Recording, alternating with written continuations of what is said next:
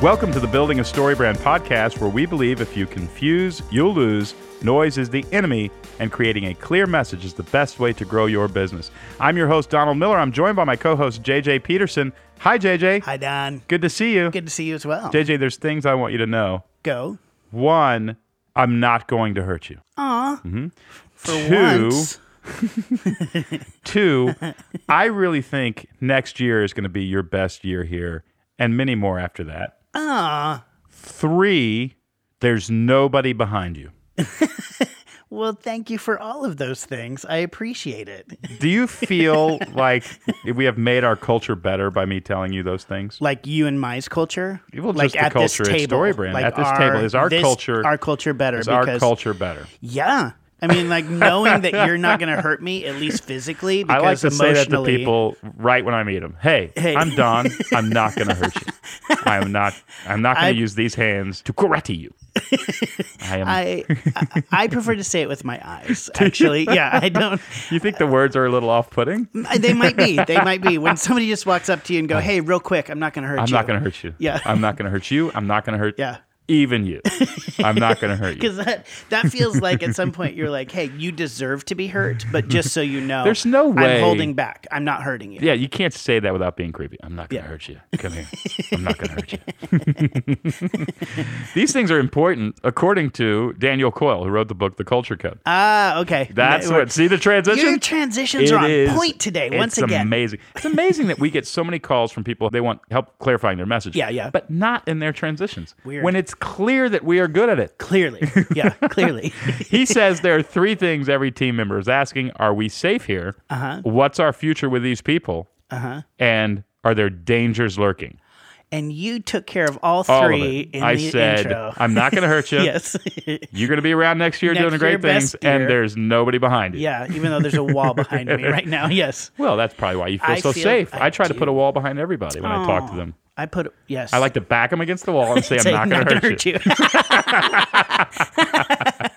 Oh, that's awesome. Obviously, we're taking him a little out of context. Well, a little, but barely. But once you hear the interview, you'll get it. Yeah. But that's an interesting take. I think that's actually really, really true for most people because... Yeah, that's basic. That's really basic. Yep. Like, if you want to discover, hey, even before we have a hard conversation, hey, you're safe. I've read so many different studies where it talks about how turnover in the workplace is less about are people enjoying their jobs, but do they understand where they stand? Like, are they doing a good job? Are the goals defined for them? Do they understand if they're hitting their benchmark? Because you may be knocking it out of the park, but if you don't understand what life is supposed to look like for you in the role you're playing, that's a very unsafe place to be. You're in a story and you've lost the plot. Yeah. Or nobody's given you the plot, and that's just mind-numbing. Yeah. That's very difficult.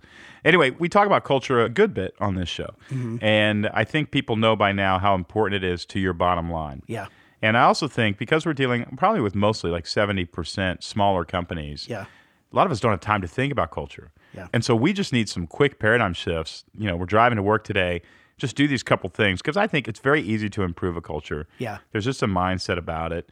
You got to check your heart, make sure that you're for the people that you're working for. That's 90% of it. Yeah. You have to hire people who don't screw up your culture, those kinds of things.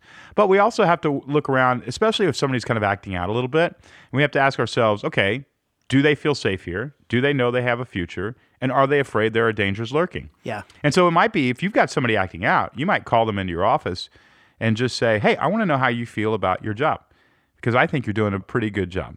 And let me ask you this. Do you feel safe here? Like, do you feel like you have job security? Because I want you to know that you do. If they do, don't lie to them. Yeah. And we're all for you. Those kinds of things might stop a lot of behavior that's unproductive in the workplace. Yeah. And I think it's huge. The book is called Culture Code. Again, the author is Daniel Coyle. It's a New York Times bestseller. It's a great book. He's got a great perspective. Let's get right to it. Here's my conversation with Daniel Coyle.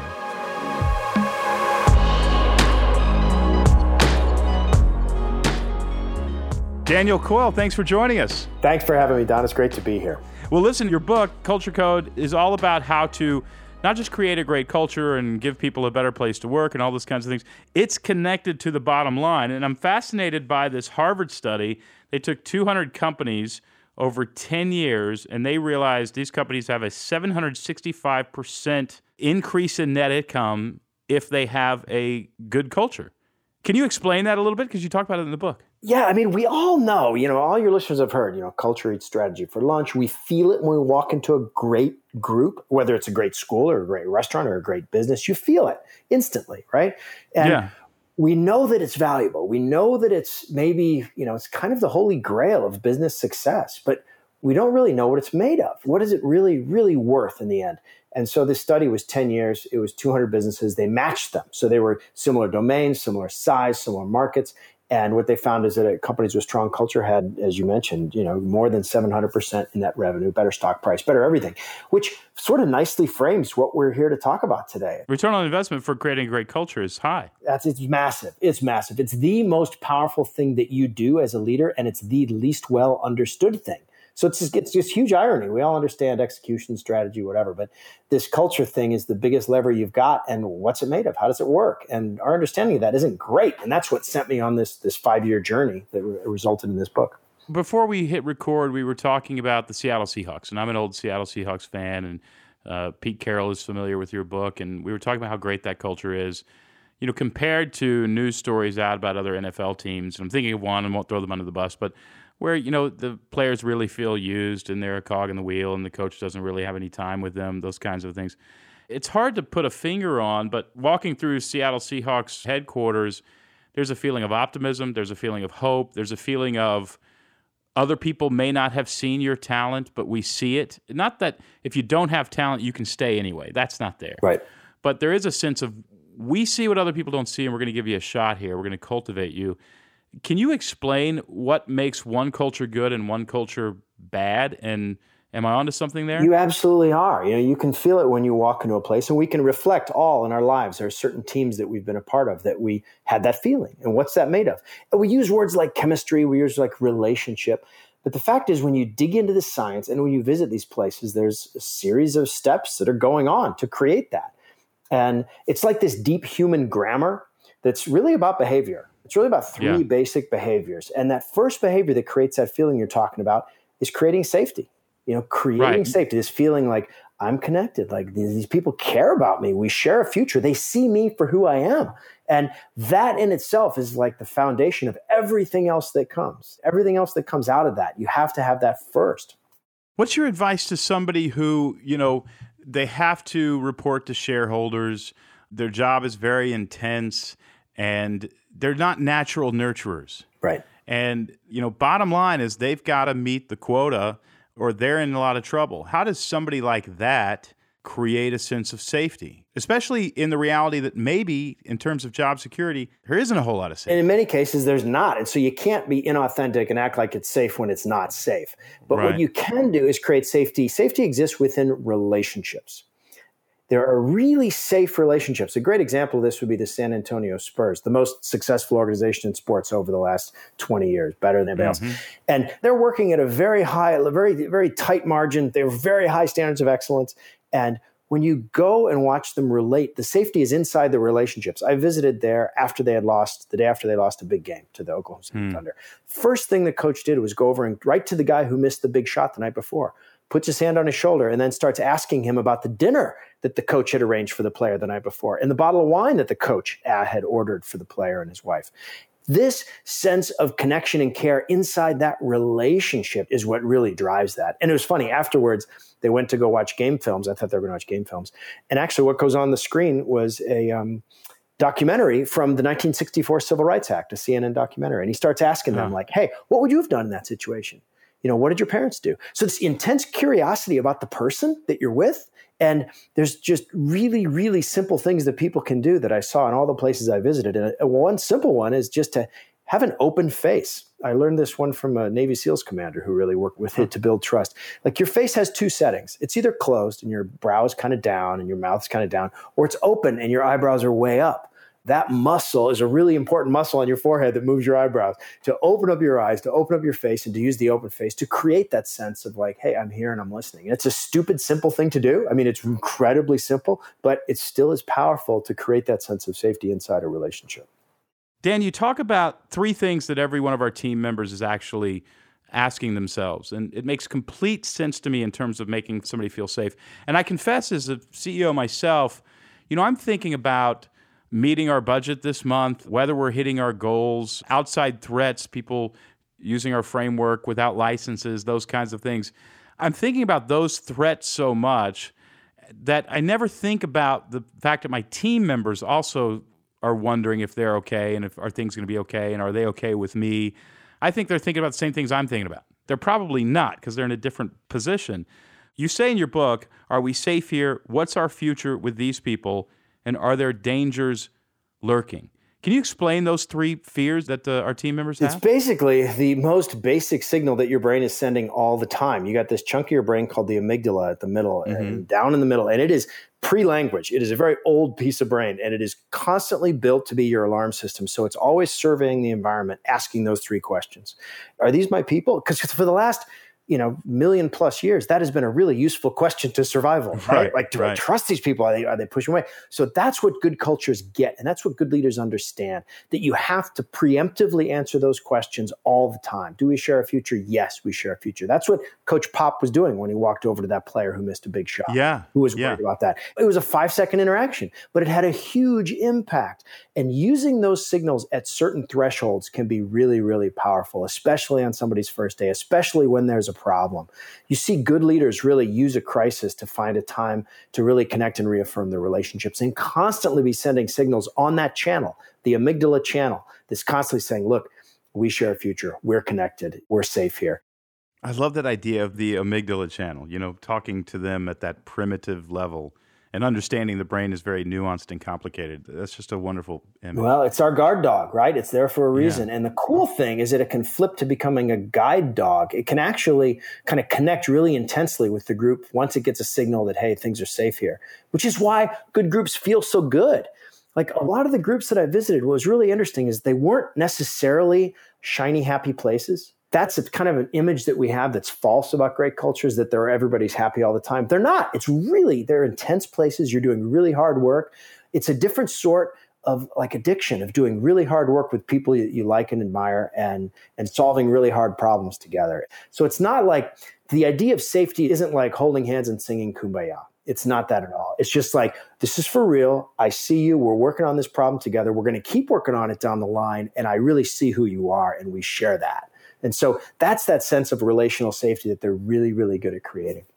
Yeah, we teach that in marketing. We teach that, if you can associate your products with a tribe, or if your product becomes kind of a symbol of a tribe, a lot of people will buy the product, not for the product itself, but for the association with the other group of people who are going to help them survive. At least that's what the amygdala thinks. It's fascinating how it all breaks down to these kind of survival mechanisms, even in creating culture and in marketing and all that kind of stuff. The managers that I've had, the ones who have given me this sense of, you're in the tribe, we have a future together, we're looking out for each other. You're right, they get more work out of me. What do you say to a manager whose instinct, and I think sadly a lot of managers who have this instinct don't realize they're doing it, but they actually want to dangle the carrot of security in front of their team members in order to get more productivity? In other words, you might not work out unless I get more of you. Those kinds of things. Have you encountered that leader? And how do you try to convert them to your way of seeing the world? Or what happens with those guys? Well, you got to be real about it. That actually works for a short amount of time. Like fear works. It absolutely works. And so it is a tool in the toolbox if someone chooses to use it. What they need to understand when they use it, though, is that it burns out. It's a short-term, high-octane fuel that will create great motivation and great energy, and then it'll burn out and you'll be done. And so if you're looking to have great energy for a short amount of time and you don't care where the relationship goes, go for it. That's how Bill Belichick does it at the Patriots. But if you are looking to build, really sustainable, connected, sharing cultures, then not using it. So really just understand the dynamic of what you're doing as a leader, because that sort of short-term fear thing, that authoritative approach, it really has worked well for the last 100 years or so in management. There are many systems and structures built on top of it. The challenge is that the world has changed and the easy problems have been solved. And what's left are really hard problems where knowledge has to be distributed, motivation has to be shared, and you need to have the whole group that almost operates like a school of fish moving through a coral reef, like solving problems and sensing obstacles and moving around them all together, which is not something that can be done by command and control, top-down, fear-based leadership.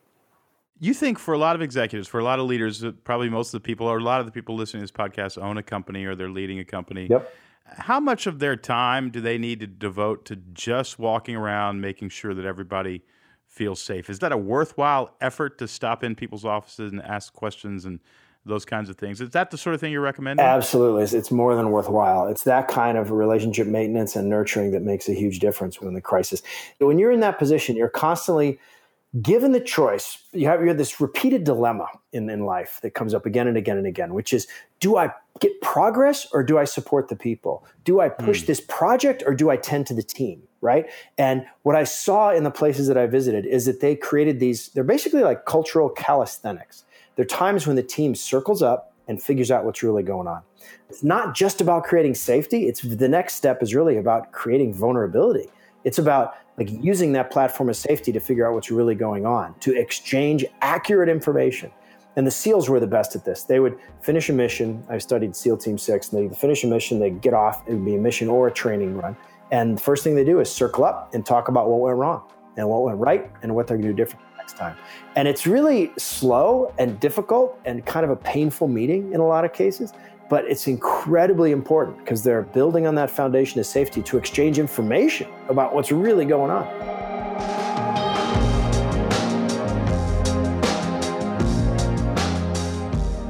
I'll be back with the rest of my interview with Daniel Coyle in just a moment. Hey, it's August, and you're probably putting the kids back in school. The temperature's about to change. Everybody's about to settle in. And usually, right in there, September, October, there's this renewed energy. There's this focus to end the year well. If you want to catch that energy early, if you want to have a plan when everybody else is feeling that, and when you start to feel it, you want to have a plan to execute, attend our StoryBrand Marketing Workshop. It's taking place in September in Nashville, Tennessee. This one's going to sell out, so you want to register soon.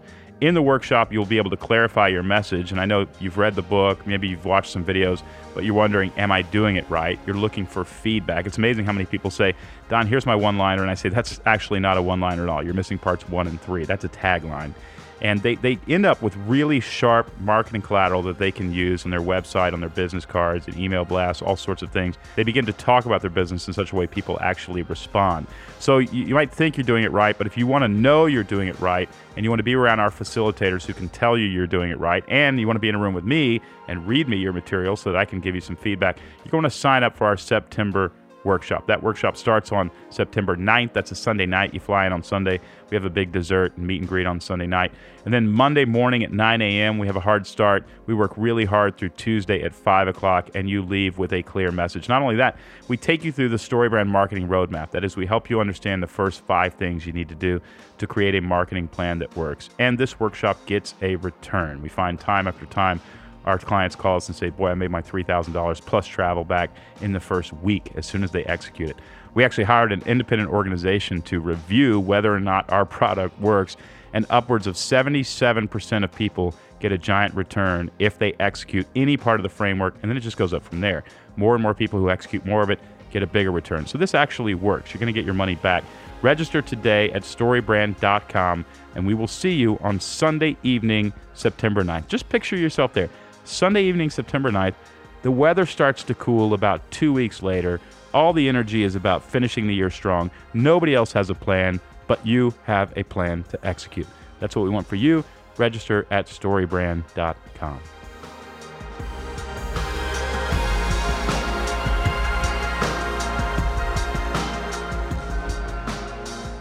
You talk about these 5 questions that Navy SEALs actually ask after they do a mission. I have a friend named Kenny Thomas, and Kenny was one of the Army Rangers who was shot down in Somalia, and they made the movie Black Hawk Down about him. He's, of course, incredibly tough, and he now trains executives in a great training. One thing that struck me about he and his buddies, some of whom were also in those helicopters who do this executive training, these guys will cry right in front of you about some of the memories and some of their fallen friends, and they are vulnerable guys, the toughest guys you could possibly imagine, and they're not faking it. They're real human beings who cry about their buddies. You know, of course, it shouldn't surprise me, but it did. You know, it did. It made me think, wow, this makes me like this person more. This makes me want to be in their tribe. Anyway, I want you to share these 5 questions. What are the questions that these Navy SEALs are asking? In the context in which they're asking, just to sort of pull the camera back for a second, you're exactly right. Yeah. I mean, that's really their strength. When you look at those special forces guys from a distance, what you see is kind of bulletproof confidence, and they always have an answer. And when you get, the closer you get, the more you see that vulnerability really is the heart of what makes them tick as individuals, and more importantly, as a group. That vulnerability you sense and that connection that you sense through that is what they create all the time. They have a habit. It's almost like this cultural calisthenic. It's called an AAR, an after action review. And they get off the helicopter after a training mission or a mission itself. And the first thing they do is circle up and they start focusing on what went right, what went wrong, what are we going to do differently next time? And they're really, really simple questions. They're really simple questions, but they're incredibly powerful because they force people to be vulnerable. They force people to share information and to build a shared mental model of what you're trying to do together. It's funny. We had an event recently where we had some people from the Cleveland Indians, some doctors from the Cleveland Clinic, and also some Navy SEALs. And as a result, the Navy SEALs went to watch an operation at the Cleveland Clinic. Some of the best doctors in the world. They did an operation, 11 people. And afterwards, the Navy SEALs were invited to watch the operation. And the doctors went over to the Navy SEALs and said, hey, help us. What did you notice? What did you see? What can we do better? And the Navy SEALs put their heads in their hands. And they said, we can't believe you guys didn't do an AAR afterwards. You had this incredible, you had 11 people. You all had this incredible experience together. You did this incredibly intricate, high performance thing. And then you just walked away. Could not believe it. And as a result, the surgeons now are doing AARs after every operation. So it's this incredibly low-hanging fruit that applies to teams everywhere, I think, especially with your listeners. We do what we call WIG sessions after 4 disciplines of execution. And at the end of every month, we tend to just go, okay, well, here's where we measured against our goals. Now let's go after the next month. But I love these 5 questions. I'm going to incorporate them in our company. What were our intended results? What were our actual results? What caused our results? What will we do the same next time? And what will we do differently? Those are really just incredibly valuable questions. And even as you tell that story about the Cleveland Clinic and the doctors not circling around and doing the AR, I'm sitting there going, oh, heavens, why haven't we done this? This seems like the most obvious thing in the world. And the conversation that come out of it is really cool. It's a little painful, but think about it. It's sort of like exercise. When you go to work out in the gym, you want to experience pain because you know it'll make you better. And that's what these meetings are, because it's kind of tough to talk about what went wrong. It's kind of tough to talk about the gap that you had between your intended results and your results. It's much easier just to move past it, but no pain, no gain. I mean, it's exactly the same kind of dynamic, but that is the moment where your group, and it's called a vulnerability loop. I mean, this is what it does. It creates cohesion, creates trust. And the bigger picture is that we think about vulnerability and trust the wrong way. We typically think I've got to trust you in order to be vulnerable, right? We're going to build up some trust, then I'll be vulnerable. We have it totally backwards. If you are vulnerable with someone, if you are exposed weakness to them and they expose weakness to you, you get closer. You build trust. You actually create trust and closeness. And the science backs this up in a really fascinating way. So that idea, I think, is an incredibly powerful one for groups and for your listeners. The idea that, hey, we need to find a way to sort of habitually operationalize these moments where we tell each other the truth, even when it's hard. How does a leader model vulnerability? It's a signal that can be sent a lot of different ways. A really good way was told to me by Laszlo Bock, who used to run people analytics at Google. He says, you can send a 2-line email. And the 2-line email is, hey, I'm trying to get better. Please tell me one thing you want me to keep doing and one thing you want me to stop doing. It's a really simple email, right? It doesn't. You're not asking for 20 things. You're asking for 2. And it is simply a way of sending a very big message of I want to learn. I want to get better. I'm not above you. I really want to help. And so there's a lot of different ways. And another way to send it is really around the frame of learning. Admitting weakness is hard. And you don't want to just sort of say, hey, I'm an idiot. But you do want to at some point say, hey, I don't know this stuff. I don't know. I'm weak in this area. Please teach me. And that's a really good frame to put on it too, to say, hey, help me out.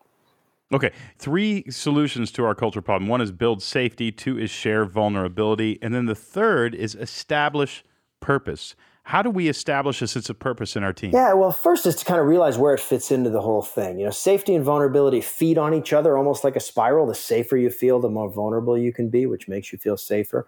But purpose is about where are we going together? If we're that school of fish, where's true north? Where are we trying to go? And what I saw in all the places that I visited is that they over communicated their story by a factor of about 10. We normally think the purpose kind of resides in your heart or your gut, the idea that we just are going to know our purpose in our hearts.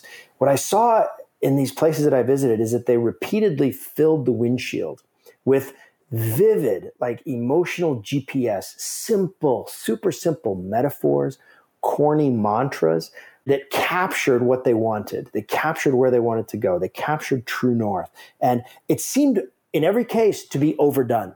It seemed like they were kind of, when you walked into that environment, you felt kind of assaulted by them in some ways. Like even with the SEALs, like, some of their mantras are like, we're the quiet professional. The only easy day was yesterday.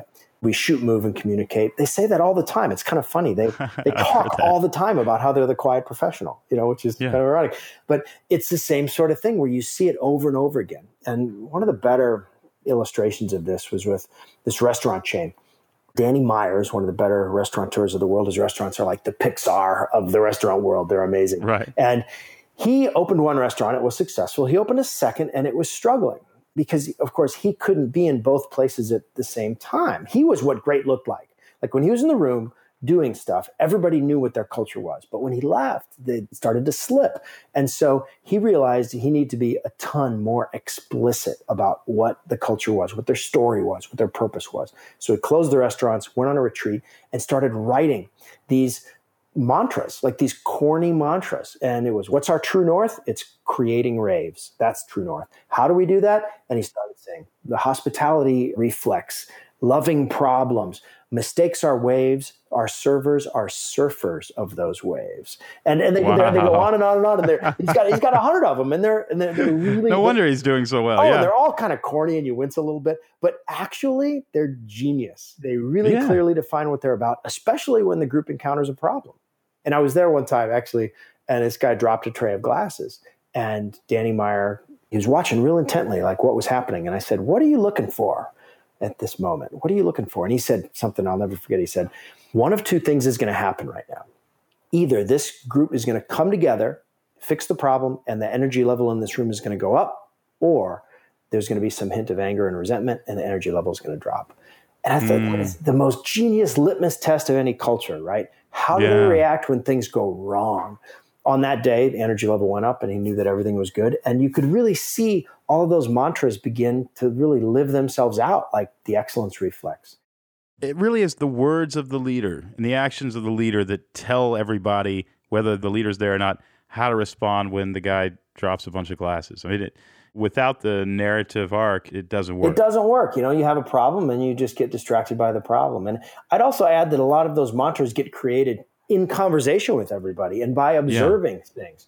It's not like they get imposed from the top down. They more get dug out of the ground from the bottom up. And when they see a great story, one of the most powerful things I saw smart leaders do was just to capture great stories that showed the benefit of the group in action, that sort of connected the group to a larger benefit outside the group and shared those stories around. And I would add that the narrative needs to be crystal clear and everybody needs to understand it. Just yesterday, I was with a group of executives, and it was a design firm, an engineering firm who creates all sorts of things, skyscrapers and sewage industry stuff and that kind of thing. As we talked about their culture, they actually have a very good culture. It's an amazing organization. One of the things we noticed, though, was that their mission statement was something like to increase the quality of life through X, Y, and Z. As soon as the CEO told me that, I kind of talked about something else for a few seconds, then went back and tried to state it again. I couldn't state it. So I asked him, can you repeat that again? I had to ask him 3 times.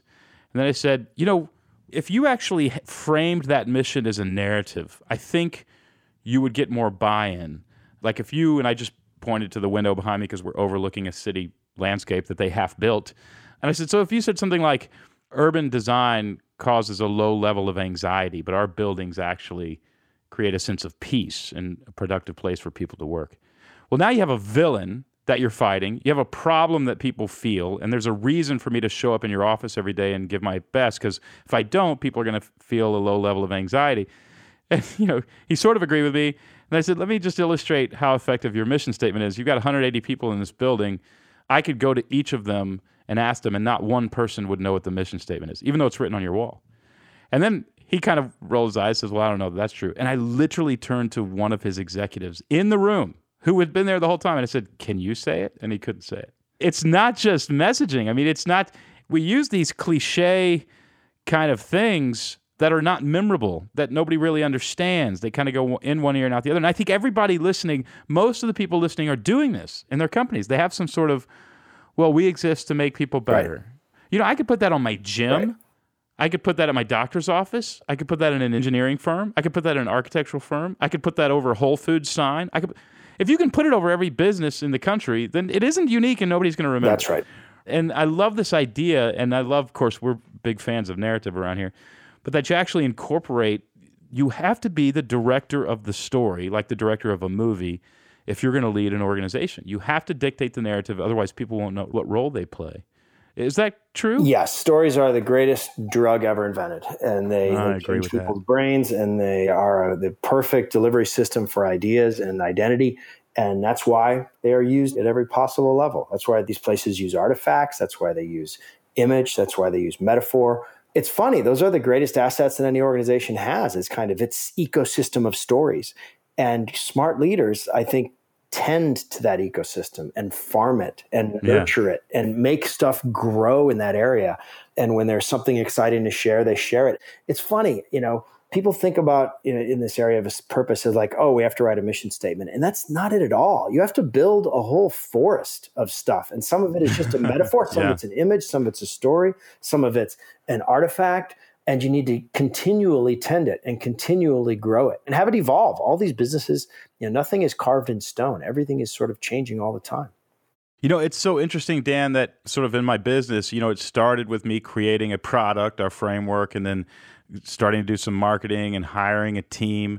And now that all that exists, and that's sort of phase one or in phase two maybe of building an organization, I find that the more time that I spend doing what you're talking about, and the less time I spend actually building a new product, the better my company does. It's almost like my role shifted at some point to, you know, putting seeds in the ground to now caring and tending for the hearts of the people who are dealing with this giant farm.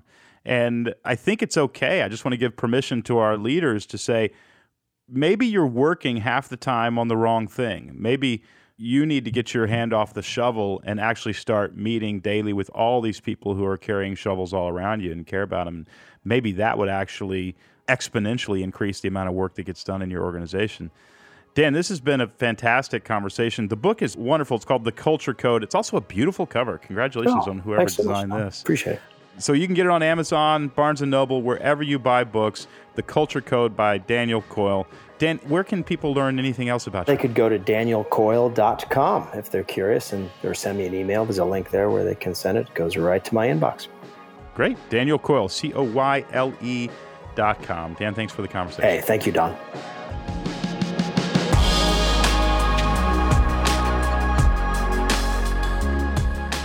Very good, JJ. Let's not feel bad about ourselves. We have room to improve on our culture. But what's your favorite thing about our culture? About our culture? Yeah. What's the practical thing we do that makes it like enjoyable? Besides donuts on Friday? Donuts on Friday. Frisbee golf out the back door. Golf. Well, I think there's a difference between kind of just doing fun stuff like that creates a fun environment, which I think is part of culture. But really, truthfully, my favorite thing about our culture is some of the things that you put in place from the beginning that I've been on, is the idea that grace over guilt, and the idea of that we have to be comfortable going out beyond the breakers. So the idea of we push ourselves harder as a team than maybe we're comfortable doing, often like doing new things. But in the midst of that, there's a lot of grace. There's a lot of grace. There's high expectations and a lot of grace. Yep. So yes, donuts are fun and the Frisbee is fun. And, you know, sometimes I might start a dance party here or there. But beyond that, it's really like those kind of principles. And I think that's really what culture is about, of what kind of environment you set for your people. And ours really that I love is we go out beyond the breakers, and it's grace over guilt. We have to be clear. Tim Schurer brought grace over guilt to us. I brought we go out beyond the breakers. I didn't want there to be any grace. Yeah, you're just and Tim sat me down and said, Don. Done. We need grace. I said, we swim up beyond the breakers, and if you don't make it, you drown. Yeah. No, Tim you said, don't. no. That is not true. We all know that's not I true. think one of my favorite things is something you bring to the table. We actually have honest conversations about things. Yeah. And yet there's an enormous amount of kindness in those conversations. Since the beginning, I've brought Lucy in, our dog, so we had a dog-friendly office because Lucy. Yeah. And then Tim got Watson. We kind of put Watson in another room, and Lucy's 11 years old, so it was fine. And then we got, June. we got June Carter. She's basically a tyrant. She's basically a Napoleonic attitude dog, who I love, but she wants to run the show. And then we got Darla, Bethany's dog, and then we have Felix. Felix is in the office office and there began today. to be a dog problem. There began to be... This was like a dog kennel meets StoryBrand. And you had to go in and have... Or Tim did it? Yeah. Tim had to have some conversation. We had to figure out a dog system. Yeah. And because we all love dogs, and we all love having dogs. them in the office, but there are people who, don't have a dog and really didn't sign up for dog daycare. Yeah. We had to have some honest conversations. I wasn't part of those, but it seems like it's gone really well. Yeah, we still have dogs. We still have dogs. Yeah. And what is there? It's like a sign-up board, or how does it work? No, it just kind of, we work together to You kind try of... to check and see, is it okay if I bring my dog Bring today? them in, and we usually have two we or try to three keep in. June out of the office. Because she does get a little is the excited. problem. Yeah. Yeah.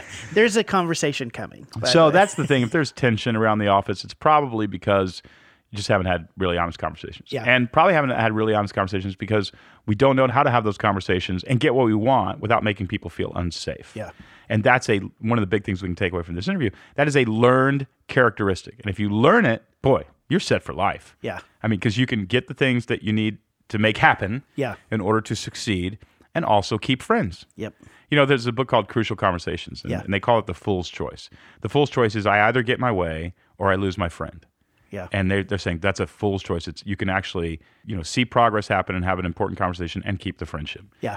And I think that's really true. So I appreciate Daniel Coyle and all that he's bringing to the table. Music from this episode is by Andrew Bell. You can listen to Andrew's new record, Dive Deep, on Spotify or on iTunes. Thanks as always for listening to the Building a StoryBrand podcast, where we believe if you confuse, you'll lose. Noise is the enemy, and creating a clear message is the best way to break the culture code.